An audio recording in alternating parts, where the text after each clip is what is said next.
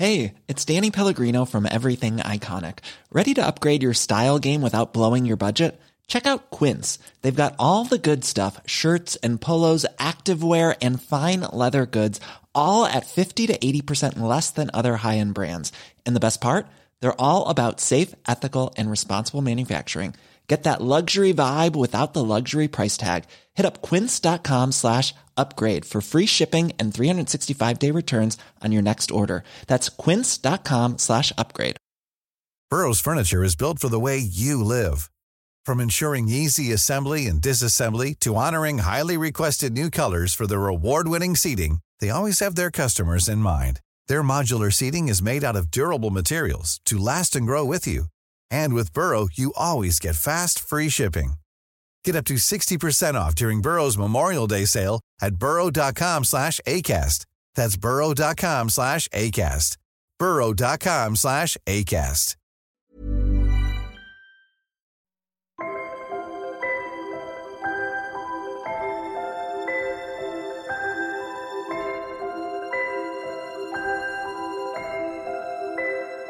Hello and welcome to the Stuniverse. We haven't been here for a little while, but we're back. Hello, hi. Hello, here we are again. That's Stu, and I'm Mark. And Stu, we're not alone. We're not alone. We have people here with us. We're sharing the speaking duties. We are. We thought we'd invite some of our mates along to do it. And this is sort of a rehearsal for our next universe, which we have a grand plan for, which we're quite excited about, aren't we? Don't give it away. No, I'm not going to say a word. I'm not going to say anything. But I am going to introduce our friends, Sean. Hello. And Miles. Hello. And Sam. Hello. Hi. It's a bit male heavy. We tried to get some of our female friends along, but they didn't want to. Aren't interested in space. No, they just said, forget it. I don't think things to do. Yeah, I don't think women in general aren't interested in space. Just want to clarify that. But they just weren't interested in this space that we're talking about here. Maybe they're just not interested in us. I find that hard to believe, don't you? No. So we're all friends, aren't we? Yeah. Famously. That sounded really convincing, didn't it? Again at the end. Yeah, we're all friends at this point of the recording, aren't we? I'm just trying to think, how much should we offer to do this? It's 40 quid. How much do they give you? Some biscuits. Oh, right, okay. You're getting biscuits? Who's giving you biscuits? Oh, I can't talk about that. Right. 5 quid's 5 quid. I suppose it's a lot of broken biscuits. Do you still get broken biscuits? We do. Do you? Yeah. Where? See them in the market. Yeah, all you need to do is just drop the packet. Yes, that's a good idea. It's a very good idea. That'd be a bit annoying though, because you pay a premium to do that, wouldn't you? Yeah, because brown biscuits are cheaper. But the satisfaction of doing it, I mean, you can't put a price on that.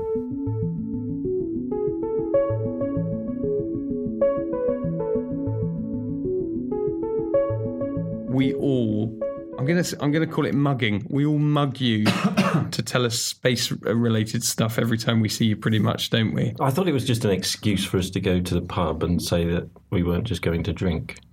Shut up. We don't need people to know that. Can I ask you about something we spoke about in the pub not long ago? Is this about whose round it was? No. Okay. No, because we know it's Miles's round. Right. Isn't it? Is it my round? Usually. Really? Yeah. We got talking about this and everyone found it quite mind-blowing. We were talking about all the millions, billions of galaxies out there. Yeah, the galaxies themselves. What are we in? Are we in millions or billions? Oh, more than billions. I mean, so the galaxies themselves are the homes of the stars, and there's a couple of 100 billion stars in each galaxy. And then the galaxies are just scattered through the universe. I mean, countless billions, really. Wouldn't surprise me if it weren't trillions of them. Would you? But not as much as a gazillion. That's stupid, isn't it? That isn't a word, is it? Is that a number? No. It's not much as a gazillion, then, is it? Sorry, Stu. No. Fact checking there. Fatuous checking, I'm going to call it. But, okay, I can get my head around that. And then I can't remember how it came up, but someone said something along the lines of, and all these billions and billions and billions of galaxies, they're all kind of one ends and then the other one begins, don't they, Stu? To which you answered, No, they're not. They're not uniformly scattered throughout space and very close together. The space between the galaxies is much, much larger than the diameters of the galaxies themselves. So the Milky Way, which is a fairly large galaxy, one of the largest, is about 100,000 light years across. Mm-hmm. The distance from the Milky Way to the next big galaxy, which is the Andromeda Galaxy, is 2 million light years.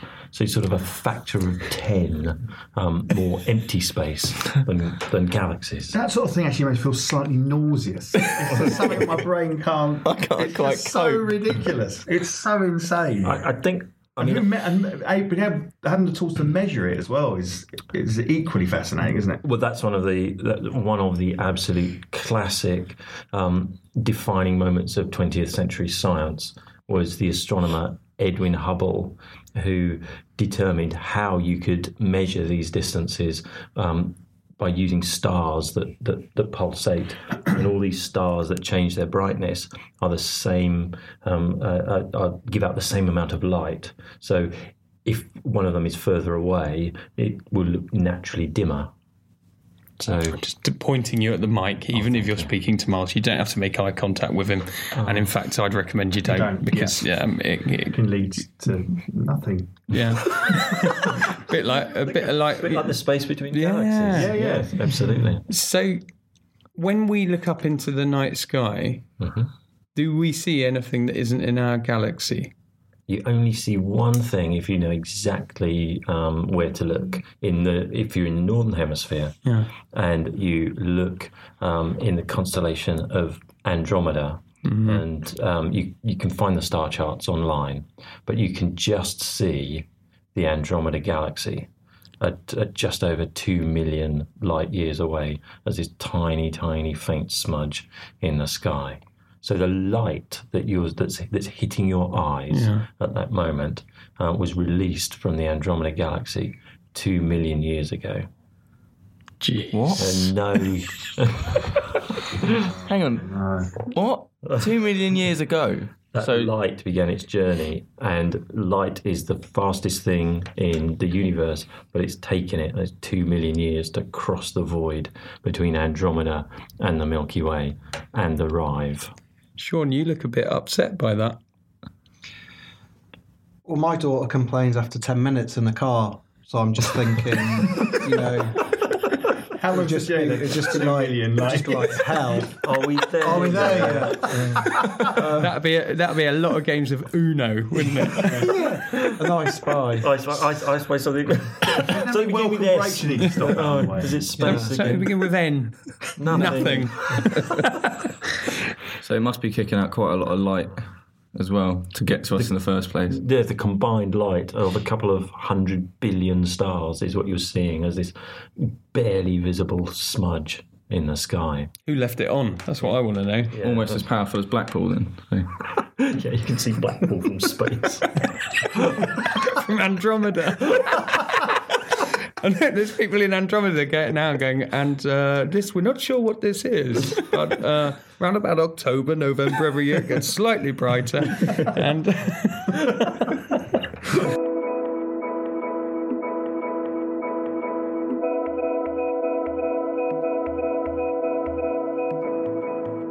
we're all told that the light that comes from the surface of the sun takes 8 minutes to cross space between the sun and the earth. So that the light that we see is 8 minutes ago was at the surface of the sun. But actually the light itself was created in the center of the sun, where through nuclear processes, and then the gas in the sun is just so dense that the light can't easily pass through it. It virtually fights its way out, just being sort of knocked around like a billiard ball.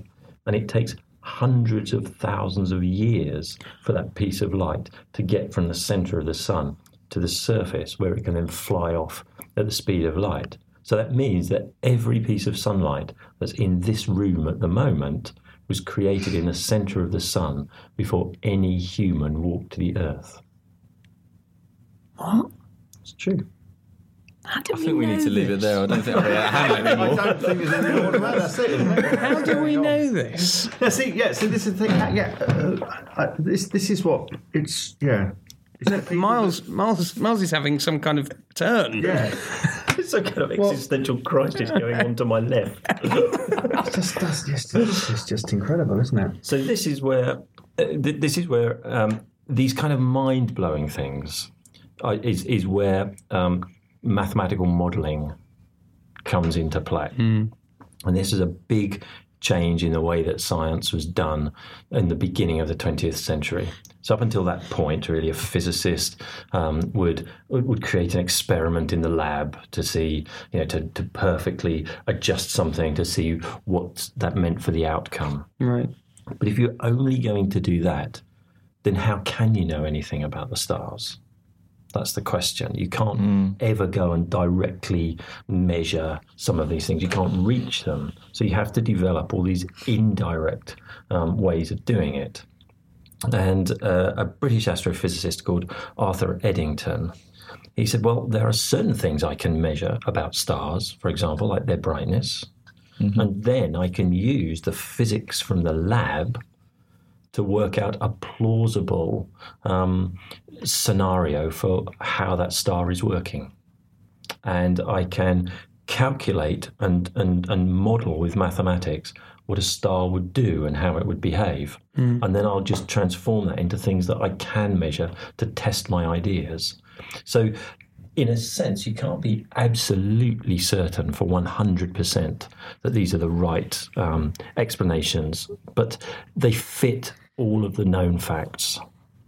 And so there is an element of faith, I suppose, in what we're doing, but it's based upon rigorous physics as defined in the laboratory, and then just mathematics and measurement of what you can see about the universe and the creation of plausible models for what these celestial objects are and how they behave. Can we be certain when that light is kind of pinging inside the sun, our star, can we be certain it isn't making the same noise a pinball machine makes when it hits off one of the...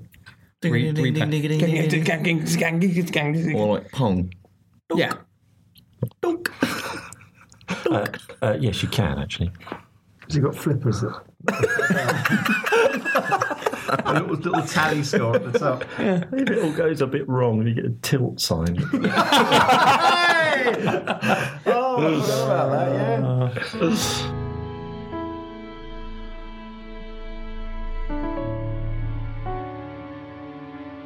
Something, what was it, last week or the week before this popped up? That there might be some habitable planets. Yes. Not too far away. Yeah, that's right. So 40 light years away, 3 planets have been discovered around the same star. But the key thing about these is that the star is extremely dim. It's an ultra-cool dwarf star, and it's only about the size of Jupiter. Sorry, Sam's laughing. Why are you laughing at this ultra-cool dwarf star? Yeah, I just pictured one of the 7 dwarves in sunglasses and jeans, ripped jeans. Can I say, I know you're about to say this. Why is it whenever something's small in space, it's about the size of a Brazil nut? It's always like it's the size of like a million years, or it's nothing's ever really small, is it? Is there anything that's smaller than like? Do you measure anything in Brazil? No. There's nothing. Is there genuine anything that is genuinely really small? Yeah, you could have a little. Oh, apart from atoms. Apart from atoms, yeah. Is there anything small in space? No, apart from that thing that makes up all of space. Well, no, I meant, you know what? Things you can actually, you know what I'm trying to say. Yeah. So when you go out and watch shooting stars and meteor showers, those little streaks of light across the sky in the atmosphere, they're being produced by dust grains. Okay. No. The atmosphere. Yeah. There's just little bits of dust that have come from asteroids or comets or something like that, and then they burn up and they produce the shooting stars in the sky. And is it just the speed and the friction that causes the burning and therefore the trails? Yeah, essentially. Yeah. Get me. Episode 7. And each bit of dust is about the size of Oxford Street or something. They're all like normal size pieces of dust. They're all like Like peanuts or something like that. They can be peanut sized, smaller or. See, that peanut sized dust is a big bit of dust. Oh yeah, how many bits of dust in your house, Sean? Have you got the size of peanuts? Well, it's been a difficult year for him. You need to get a cleaner in. What's happening in your house? That you have Money well spent if you got a cleaner. I don't know. You need to get the NASA lads on it or something. Hang on, isn't most dust human skin? It is, In which case, it's coming off you in Well, peanut-sized nuggets. Yeah, I've been looking for my ear for a couple of weeks, so yeah. There you go. I don't know what's going on. You were telling us about these planets. So these planets. The star itself is extremely dim, so it's not giving up much light. But the planets are so close to the star itself that their years last just a few days. They're making complete orbits around this star just in a few days. And if you calculate how warm the surfaces of these planets would be, then they're about the temperature that you could have liquid water on the surface. Mm-hmm. So the state of the art of looking for these planets at the moment is just to do that calculation. And if you get somewhere around 30 degrees or so, you go, it could be habitable. So how long would it take us to get there? We're travelling at the speed of light, 40 years, but we don't get even a fraction of that. So it's centuries or thousands of years of travel time. However, the most important thing about it is because they're close by and because the star that they're orbiting is relatively dim, it means that they're really good targets for the next generation of telescopes that are being developed at the moment to try and see the light from the star pass through the atmospheres of these planets, and then we can start looking for the chemical composition of the atmospheres. So we can actually be able to test within the next decade to 20 years whether there's life on those planets, because life actually changes the chemical composition of the atmosphere of the planet. So Earth's atmosphere just tells anyone who wants to look that there's life here, because you've got oxygen in there, you've got methane, you've got carbon dioxide, and these things don't naturally exist together. So that's, I think, the real excitement. That is exciting. What were you going to say, Sam? No, that's mind-blowing. This may be a bit of it is a tangent, but I'm not going to apologise for it. Say we did spot life, mm-hmm. and we knew it was somehow intelligent life. Mm-hmm. What would happen? What happens then? I mean, that's the really interesting question, isn't it? I mean, Thank you, Mark. Mark asked a really interesting question. Is that the first time I've ever said that in this podcast? It probably is, actually. Yeah. I'll let my guard down there tonight. Yeah. So what happens? What does happen? Well, it's, if I remember this correctly, the sort of the best practiced guidelines are that everyone is told. There's no chance of conspiracy theory and cover-ups and anything like this. There's just absolutely no chance. And the reason why, this is why there's no secret store of UFOs and crashed spacecraft and alien bodies being hidden away by any kind of government anywhere, because of course what would be the biggest thing to generate a funding boost for scientific research?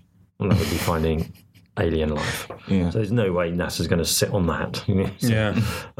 The question you see that you can get to if you find extraterrestrial life is it based on DNA?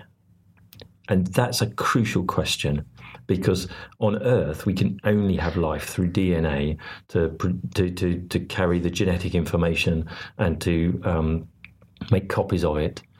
But can there be other molecules? Now, if there are other molecules that can carry genetic information, then the origin of life on that planet, wherever that is, must be different from the origin of life event on the Earth. Yeah. And if you can have two different ways of carrying information and making life, it automatically makes the chances of life elsewhere just much bigger. Because it doesn't have to follow the same one set that path. we did. Yeah. If, however, you somehow did find that extraterrestrial life was based on DNA, then DNA is so difficult to create. How does it do it twice identically on two different planets, so far, far apart? Can life in some way be transported through space, or maybe on meteorites or something like that? Well, we have seen Prometheus. I don't know if that's... I haven't seen Prometheus. Ridley Scott's got there before us. Yeah.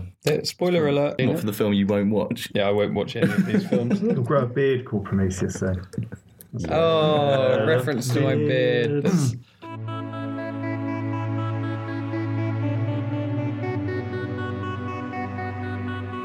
What's Tim Peake up to? Oh, Tim Peake's been taking his driving test. Has he? So yes. What? So In space? I tell you where I bet he's been practicing. My road. I'm not kidding you. Oh, the 3-point turners. It's a bit like that bit in Super Mario Kart. In the thingy Coconut Mole. Do you know Coconut Mole? Does anyone know what I'm talking about? Yeah, I know. Yeah, and the bit at the end of it, before you get to the lap where people are just going forwards and back, and there's about 3 or 4 in little cars going forwards and back, and you have to. That's what my road is like. It's very. I know everyone has to learn somewhere. And most time I get caught behind someone. Yeah. And they stall it as well, which is Every nice. Every time. Honestly, it drives me mad. Sorry, Stu, you were saying. He's driving this in space. yeah. So what he's been doing? He's up on the space station, and he's been remotely operating a rover that will one day be used to explore Mars. Well, I think you mean like a Rover 75 or something. Range Rover. 3.5 V8. Yeah. Not such a high trim standard on these rovers at the moment. And he's been controlling it, remote control, in a car park in Harlow. Well, funny you should say that. It wasn't Harlow. It was in Stevenage. No way! So there's the big company Airbus that are in Stevenage, and they're building. I wonder what they do. Do they make buses for the go in the air? Yeah. Sorry, carry on. Well, they make. They're building the rover that the European Space Agency will send to Mars in 2020, and they have a number of experimental rovers, prototypes that they have there. And they now have, it's just behind the cinema virtually, they now have a big warehouse, sort of hangar, that they've decked out as like it's Mars. And they call it Stevenage. Stevenage. They'd have thought it, eh? And it hasn't been nicked. Well, I tell you what, I didn't see any hubcaps on those rovers. Oh, for all our listeners in Stevenage, we don't mean it. It's been tagged, though. They've tagged all the craters. What does that mean, Miles? Spray, when you sort of tag something. Yeah. He's so out of touch with the youth, aren't you? The Ute. The Ute. So, have you been there? Yeah, so I was there for Tim Peake controlling the rover. What? You just mentioned this now. They invited a load of the press there, and we had a very jolly afternoon actually. So and Tim Peake, so they'd decked out half of this Mars yard. It was pretty dim in there because they wanted it to be like at twilight on Mars, and then they put these big screens up so that there was like a cave, and Tim Peake's job, with about 10 minutes warning, was to be given a sort of a mission sheet and a few instructions on how to pilot this rover from his laptop. And then he had to go into this shielded or screened area, which was virtually pitch black in there, and look for special rocks that had been marked, looking for the science targets. And he was just doing all of this just on the fly from the space station. And the exercise lasted 90 minutes. And And I stood still pretty much in the Mars yard for those 90 minutes, and Tim Peake went all the way around the Earth once in those 90 minutes while he was doing this. Because the space station goes all the way around the Earth once every 90 minutes. Wow. I'd get some pretty bad motion sickness with that, with that happening. So was he going around trying to locate these rocks? Yeah, so was anyone going warmer, colder like that, helping him? Was he just keeping quiet? Freezing cold. Freezing cold, Tim, come on. Yeah. You've already been there, Tim. What's the matter with you? What, Mars? What they've the same area of the main. Oh, sorry. Yeah. What they'd done is they'd painted fluorescent crosses on some of the rocks. Is that likely to happen in Mars? Some of those Stabilo Boss pens, those highlighter pens. That's why it was quite funny when you were talking about tagging the craters. Oh, I see. Did he have a walk around it when he was on Earth? No. He had absolutely no idea. He just didn't know where any of these rocks were or anything. Do you think it was actually Mars? Which brings me to the slightly funny part of the whole day. He was doing absolutely brilliantly until the rover's called Bridget, by the way. Well, of course. Mm-hmm. So, and then he managed to shove Bridget up on a rock. Oh, Tim. It was going so well.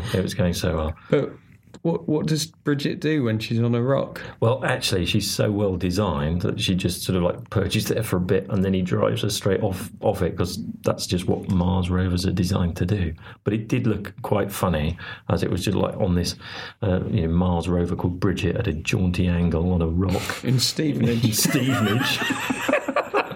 Or typical Friday night. Headline gold, that was. Bridget's on a rock. But absolutely brilliant. All the systems worked. Because part of the problem, of course, as well, is mentioning this fact that he's going around the Earth,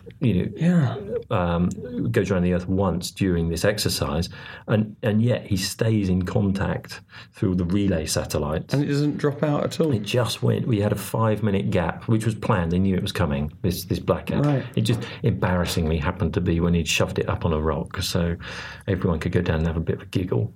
But then, just like a champ, as soon as he was... one idiot. Someone was stood behind me and said, well, that's what you get if you hire a helicopter pilot to drive a car. Meanwhile, this amazing first is happening via the International Space Station. Idiot. So it was a huge success. So part of what this is designed for is that we can send people to planets much more easily than we can send them to planets and then land them on the surface. Right. So you could imagine spacecraft going into orbit around the Moon or around Mars, and then the astronauts moving the rovers around in real time and just using them as robotic extensions, their own arms and that kind of thing. So this really will be technology for future exploration. That's great. That is amazing. You didn't let us know about this before. How much longer has Mr. Peake got up there? Oh, he's coming back in the summer, so okay. It's just racing by the time. Yeah, how long has he been up there already? Since November. I want to say November, so towards the end of last year. He's not going to summer. Oh, it might be December. Yeah, no, he's coming back. He'll probably go to Croatia or something like the rest of us. Yeah. Are you going to Croatia? No. It's a bit of an odd thing to say then. I was just trying to throw you off the scent. It's going to be a fortnight in Port Vanus. Nice relax. Big colour. All inclusive. That's all your entertainment. It's full board. Well, it's half board, but you can get the snacks in are so between. good. But, I and hit it's the only mic. local Sorry. beer and spirits. You can't have branded stuff. But it's very good value.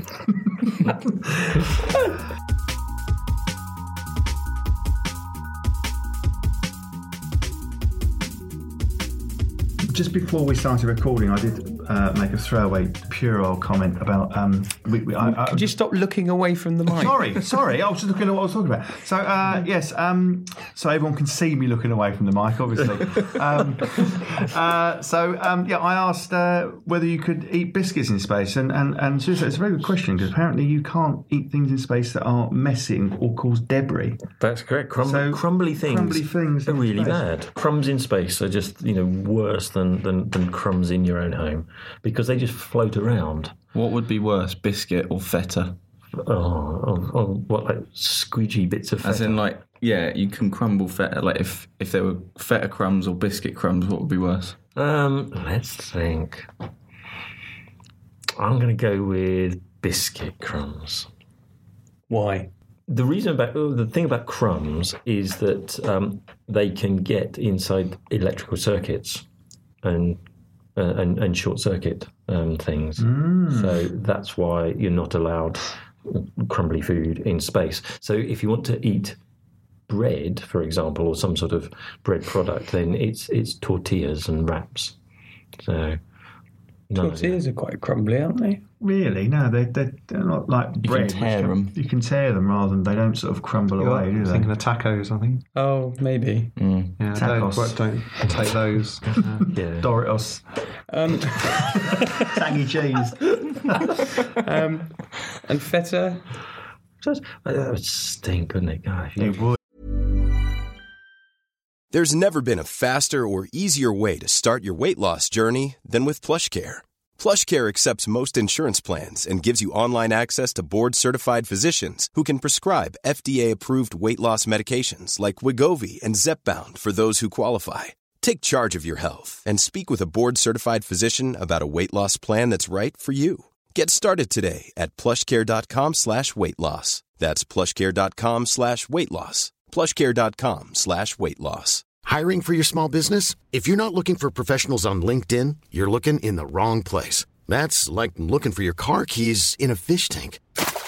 LinkedIn helps you hire professionals you can't find anywhere else, even those who aren't actively searching for a new job but might be open to the perfect role. In a given month, over 70% of LinkedIn users don't even visit other leading job sites. So start looking in the right place. With LinkedIn, you can hire professionals like a professional. Post your free job on linkedin.com/people today. Burrow's furniture is built for the way you live. From ensuring easy assembly and disassembly to honoring highly requested new colors for their award-winning seating, they always have their customers in mind. Their modular seating is made out of durable materials to last and grow with you. And with Burrow, you always get fast, free shipping. Get up to 60% off during Burrow's Memorial Day sale at burrow.com/ACAST. That's burrow.com/ACAST. burrow.com/ACAST. Yeah. Do use-by dates count in space? That's a good question. Well done, Mark. What makes you think they wouldn't count in space? Time stops. Yeah. Well, you've piped up now. Let's see. I don't That's a know. good question. I don't know. Well, because the atmosphere is different. It's purer because it's all kind of being pumped in, isn't it? I mean, most of the food will be sort of vacuum sealed. So, yeah. What's a sort of typical dinner? Well, they have a range of things that they can take. The most interesting thing about all of this is that the foods that taste good to you on Earth often aren't good in space. It's the space air. Space air, because it's what they find is that astronauts crave spicy foods. So they're just because they're strong flavours. Just because they're strong flavours. So because you've got no natural really smells up on the space station, everything's so filtered and somehow or another, when they want food, they want the really strong flavours and things that they test on Earth and say they don't like on Earth. They can then suddenly sort of really like them up in space. That's really weird.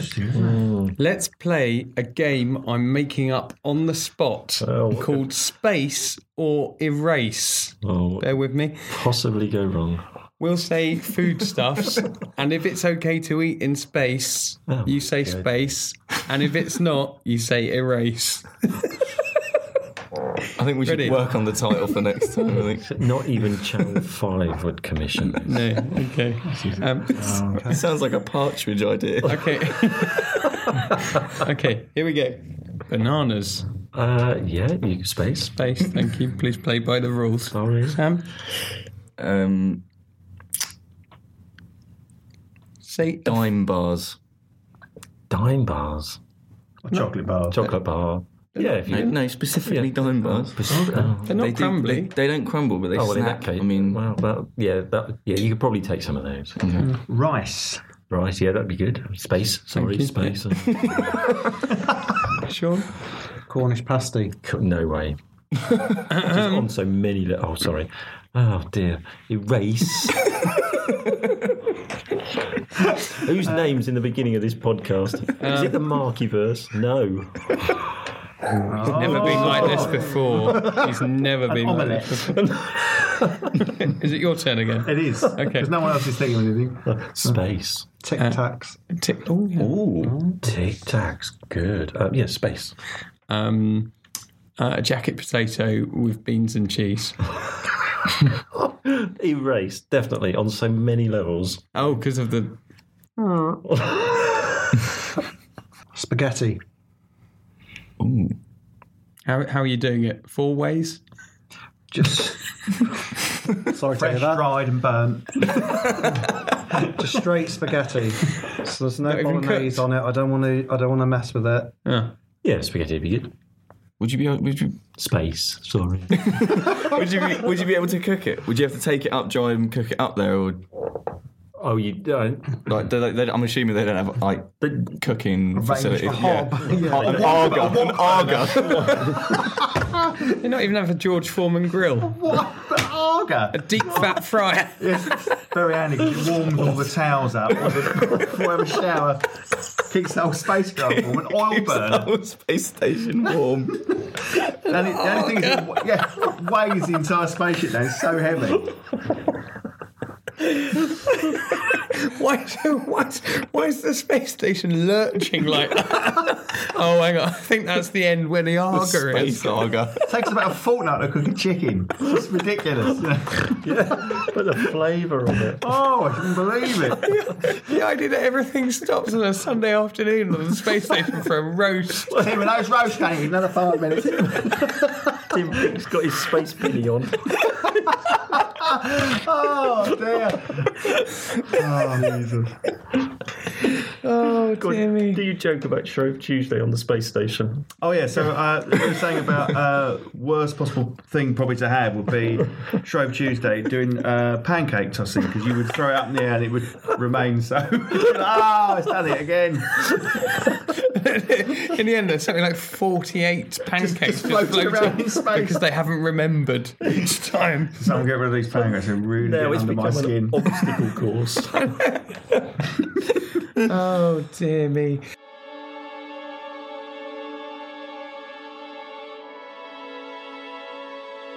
Okay, I'm going to ask you about the new NASA mission.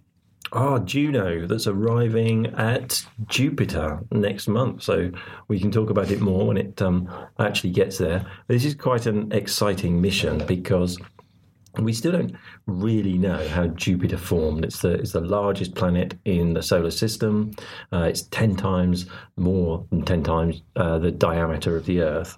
And there are 2 different ways that it can form. It can either form extremely quickly, so there's just a lot of gas that just falls together very quickly. Or it can form much more like we think the Earth formed, in that little bits of rock come together and build up into something bigger. And then when it reaches about 3 to 5 times the mass of the Earth, then it starts pulling gas out of the nebula and becomes Jupiter. And this spacecraft will fly such close orbits around the planet that its movement will tell us whether there is this big rocky core in the centre, or whether it's just sort of homogeneous and gaseous all the way through. Wow. So that's a really exciting mission. It will also look for the water content of Jupiter as well, because that can tell us whereabouts it formed in the solar system. So it may not be that Jupiter is now in the orbit in which it's formed. It may have moved slightly. It may have shifted. Yes, and when we see the planets around other stars, we certainly see big planets like Jupiter extremely close to their stars, and no one can really think that they can form there. There's just not enough material for the planets to form from that close to their stars. So we think they've moved, they've formed further out and then migrated inwards. So would that be the gravity of the star? Can you define extremely close? Brazil nut or Oxford It's not going to be extremely close, is it? That was an astronomically speaking. I know. Extremely close, yes. But still a million kilometres or a couple of million, something like that. So, but if we can start measuring the water content of Jupiter to work out where it formed and now where it is today, we can then subsequently do those same measurements for these planets around other stars. So you can measure their water content and see, and that will be the sort of fingerprint of where they formed.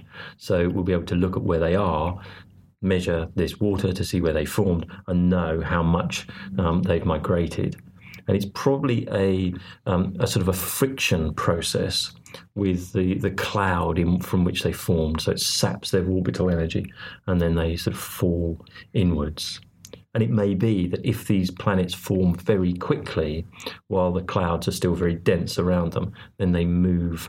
There's more time for them to migrate and move. So by going to Jupiter and understanding its internal structure, its formation, and how it's moved between then and now, we'll be able to apply that to all the planets. You see thousands of planets that we now know exist around other stars. So it unlocks it unlocks these planets and their history for us. Wow. How does Juno and in fact any other satellite or Discovery mission probe? Is it a probe? Spacecraft, anything. Spacecraft. Yeah. How do they transmit data back? Through radio signals. So they just have the big dish that sort of dominates these spacecraft is the thing that points back to Earth. And it's just radio, not... It's radio. But at the moment, in Earth orbit now, we're starting to experiment with laser communications. Hello. Hello. There's a new system up there called EDRS, which is just being put up by the European Space Agency at the moment. That's a laser-based relay system. Now, we have a friend. I'm looking at Miles. We have a friend. We won't say who he is, but he once told me that his office in London communicates all its data to another office in London via a laser on the rooftop, beaming straight to a kind of a receiver dish or something. I think it's the way to go, because you can put much more data on a laser beam than you can on a radio signal. So your bandwidth is automatically bigger. Because it's beamed directly and radio waves spread out a lot more. You don't need to use so much power, and also if it's sensitive data as well, it's very difficult to intercept. With a radio signal, you're just beaming it out pretty much all over the place. I was going to say, you can't send it everywhere, don't you, if it's a radio signal? Exactly. So, if it's on a laser beam, then it's really sharply pointed. And if you're going to try and interfere with that in any way, then you're going to have a loss of signal power. So, in principle, you should be able to detect that. So these are it's just better always round to use optical communication. We should try and get our internet laser beamed in. Wouldn't that be to our office? Yeah, it's not the best internet. Happening, yeah. Well, I think that's very likely. I'm going to ask you one more quick thing, then we'll see if the chaps here want to ask you anything else. Sean, you're very quiet. I feel a bit lightheaded actually listening to some of this stuff. I'm just getting my head around it. No, you know what that'll be? Stu's voice. I've been told by a lady friend that she adores Stu's voice and that it makes her feel funny. Like wine. He can calm Panic raging attack, funny. bulls. Yeah. Like what, funny? Panic attack. Yeah, she's still in the airing cupboard. I do think I've said this before. You have a very soporific voice. I think it'd be brilliant for kids. Yeah, I just think you've got a wonderful storytelling voice. It's beautiful. Start branching out a bit. Anybody want to say anything about my voice or? I think you should say less. You should what? Just hold up little post-it notes for the question. Yeah. Let's never do this again. I do actually have a friend who said to me, I think Mark's got a really nice voice. Really? Yes. Oh, it's nice. Hello. Hi. Hold on. Don't do your Terry Wogan. Hi. Oh, shall I do my Terry Wogan? Okay. God, I'll do it once. I'll just get it out of the way. Ah. That's it. John Coulshaw over there.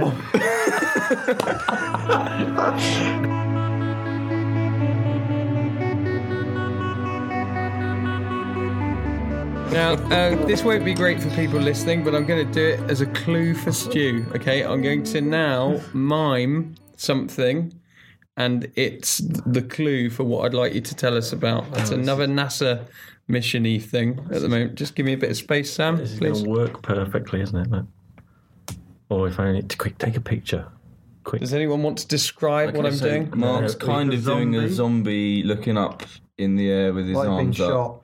Can I just check that since this is one of your fast days, Yeah. was that the mime, or did you just suddenly zone out? Did I just have an absence? Yeah. No, that is the mime. You look like a bloated corpse floating in the Ganges. And to all our younger listeners, hey, we might edit a bit of this. Well, you managed to get 50 minutes through. Well, you said it was a half hour, so for me, all bets are off once I've 30 minutes. Yeah. I'm going to do my impression, my mime again. Here we go. There you go. So Mark is in suspended animation. Bingo! Yeah, so NASA are funding a study to look into the possibility of putting astronauts into some form of suspended animation to get them to Mars and back. Like the beginning of Alien. Like the beginning of Alien, yeah, except without the alien, obviously. Well, yeah. You know, that would be a bad Well, thing. we don't know that.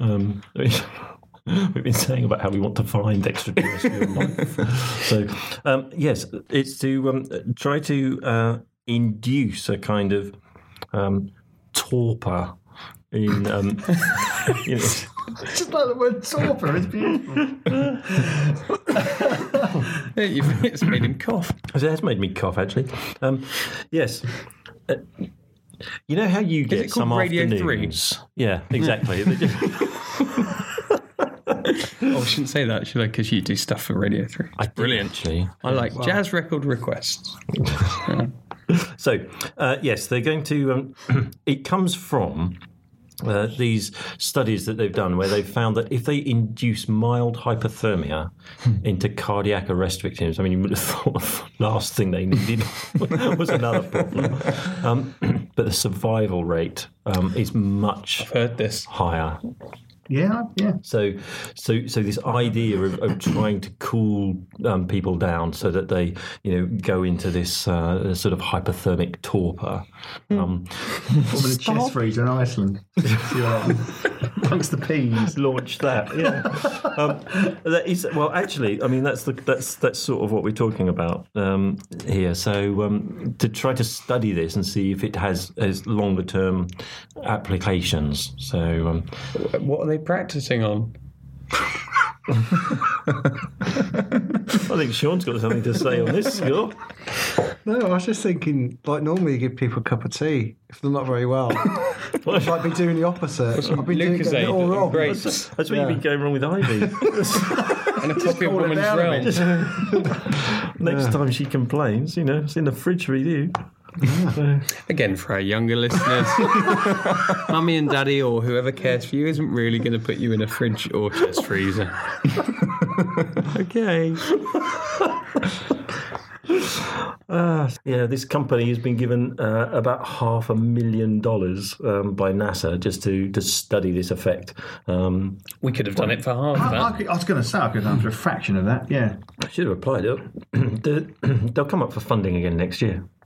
So should we apply for it? Download the form. Got nothing else on. Yeah, honestly, Dan Curry's, a couple of chest freezers, few people willing to clamber in.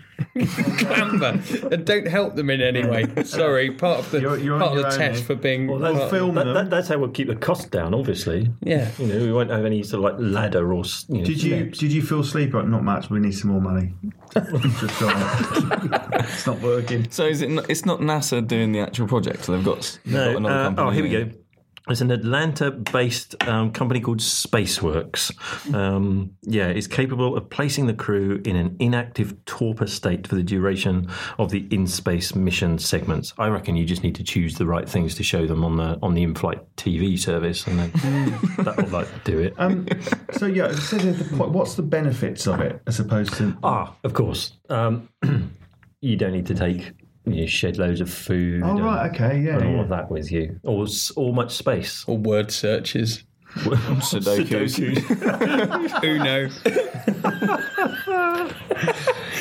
You really cut down on the in-flight entertainment. The idea that they would have some people would still be awake on the spacecraft to make sure everything was fine and to make sure those sleeping are fine and all the rest of it. Yeah, so you don't wake up, the entire thing's just gone. Yeah. Trying on everyone else's clothes. That's just you. Yeah. I'm David. Look at me. I think I'm the best astronaut. We're awake, by the way. Oh, sorry, I don't know what happened. So, I mean, the way it's been written up in the press, it's like they're actually building these capsules and and what have you. But it's just a study to see if it's possible. So, surely that's going to cost a lot more than a few people awake and a few bags of dehydrated chop suey for them to eat for 4 days and keeping them. It takes more than 4 days to get to Mars. But 9 months. 9 months. So. I suppose space to store all the stuff. Yeah, that's very true. Yeah. So, and the more and the more you need to take, so the more weight you've got, so the more expensive to launch. Right. Okay. And all of these kind of things. That was a crest comment. Not at all. I mean, the really put out. Well, that's just don't get involved. Sorry, Stu, you were saying. No, I mean, I think it's just one of those. It's one of these sort of science fiction ideas that that all the space agencies, ESA, study these kind of advanced concepts as well, and I view it as a bit like playing poker. Really, you put some money up front, and to see if you get anywhere. And if it's a bad hand and it's not going to work and it's not going to save you in the long term, just fold and go back to doing things the way you've done them before. Just cheat. Load the deck. I don't know what that means, but yeah. It's exciting, though, because you're right. It is the staple of decades worth of science fiction. It is, yeah. The people in the pods asleep, yeah. And there are certain animals as well that naturally go into hibernation. Yeah. And survive freezing conditions and things like that. So nature's finding a way to do these things. So in principle, there should be a way for us to do it with human beings as well. Makes sense. Wouldn't you lose muscle mass though, having not using your body for a long time? I would imagine that's one of the things that they would look at. Yeah. Also, I would imagine. I mean, animals do this, don't they? When they hibernate, they have to bulk up, and then and then they sort of steadily lose that weight. Yeah. If this system was reducing your metabolism hugely, however, then that might stave that off because it's only the metabolism and any energy burning. But these are, I imagine, these are the kinds of things that you would want to study to know if it's a goer or not.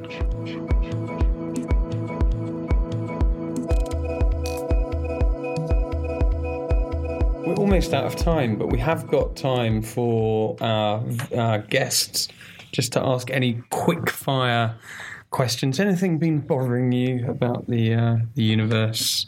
Yes. Yes, Sean. Quite a lot. Is that your question? More of a statement, isn't it? Yes, quite a lot. So imagine somebody's doing their spacewalk, okay? Yeah. And for whatever reason, the helmet cracks. Yeah. And they're on their own. That's it. Right? No one can get to them. What will really happen? Because obviously we've seen what happens in movies, and it looks like it's made up. Faces, skin falling off and all the rest of it. What would really happen? For our younger listeners, when we say skin falling off, we don't mean actually falling off. We mean turning into unicorns. Sorry, over to you, Stu, to answer that. Yeah, this will get messy, actually. So, because what's going to happen is you're going to depressurize, and so blood vessels and things like that are just going to burst. So it wouldn't be a lot of fun. No. How long would that take? Oh, now, gosh, there were. I mean, in the 1950s, 1960s, for the beginning of the space race, there were some very unpleasant experiments done. It's minutes. It's minutes. Yeah. Brought everyone down. What a way to finish the podcast. I just thought you could hold your breath or something. Yeah.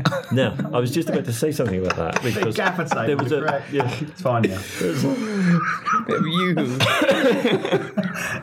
There's a science fiction sort of trope at one stage about the one thing you shouldn't do if you're in a depressurization situation is hold your breath, because you just put more external pressure inside you, making the whole thing worse. Now, whether that's just, I remember that from Event Horizon. Whether that's just science fiction nonsense, you'd have to look at the. I'd hardly call Event Horizon nonsense. Oh, sorry. Yeah, I realise I've made it. It's a very good film. That's the raw nerve there. Mars, have you got anything you want to quickly ask that maybe doesn't involve people's vessels bursting? No, skin falling off? Like little moonbeams. Little moonbeams. If you're in space, Tim Peake's in space for that time, what are the possible psychological effects of being in space that long in one confined place? I mean, it's the same as the psychological effects of being confined in a space on Earth. Really, that's what I would imagine, and sort of each person copes with it. And do they have ways of training people for that, as well as all the physical training, the sort of the mental aspect of it as well? Yes, and choosing the right people in the first place, right? But also providing them with as much sort of links to home as possible, so that they can make telephone calls and emails and all of these kinds. Play of with things. remote control vehicles in Stevenage, that kind of thing. Yeah. It's just distraction therapy. Do you reckon? Is it your question? Are you going to ask your question? I'm going to ask a question. Yeah. Do you reckon? Sam, your question. Thanks. Do you reckon? What we do without him? Oh, God, I don't know. Okay, no, sorry, I won't interrupt. Go. So, you know how... Well, I certainly do. If I'm going to go on a plane, I don't watch movies about plane crashes and stuff. Do you reckon most astronauts avoid films like Alien and Event Horizon before they go up? They all get together just for the traditional watching of Apollo 13 before they go. Get to an 8-pack of Stella each for the night before. Oh, the Russians, terrible. The Russians do have a ritual that they go through on the night before. So Tim Peake went through this ritual as well. Okay.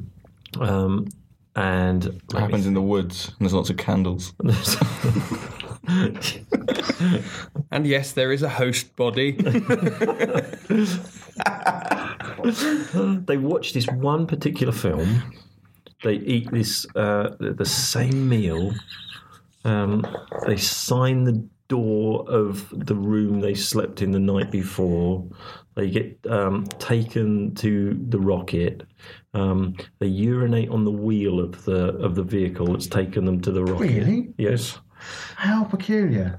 In fact, and gosh, this. I think they do all the things that Yuri Gagarin did before his first space flight. Why did he urinate on the wheel? Because he just busted him and just couldn't take him back. Sorry, he was mate, drunk. Yuri, you're going to have to go here. I'm sorry, it's too far to take you back. All the test pilots used to do that before they got in their planes. Because the one thing they couldn't risk was burst bladders and that sort of thing when they were test flying and things like that. So that does have sort of a root in reality to why they would do that. Yeah.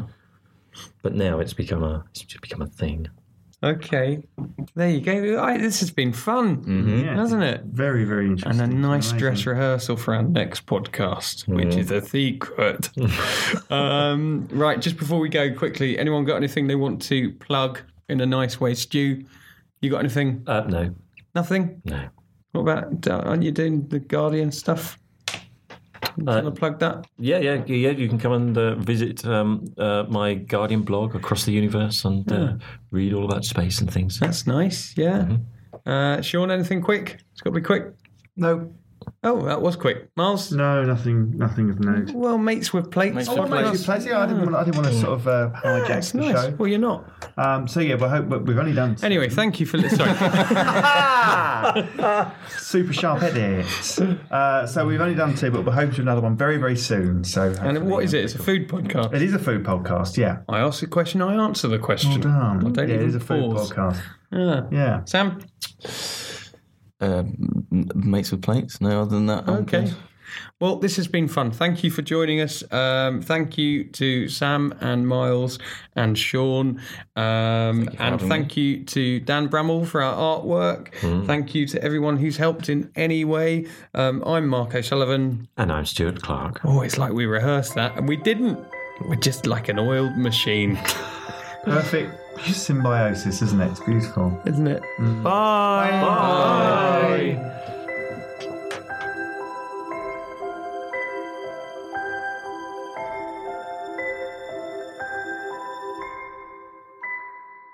Oh, Mike, if you had the opportunity to go into space, would you go into space? Me? Yeah. No.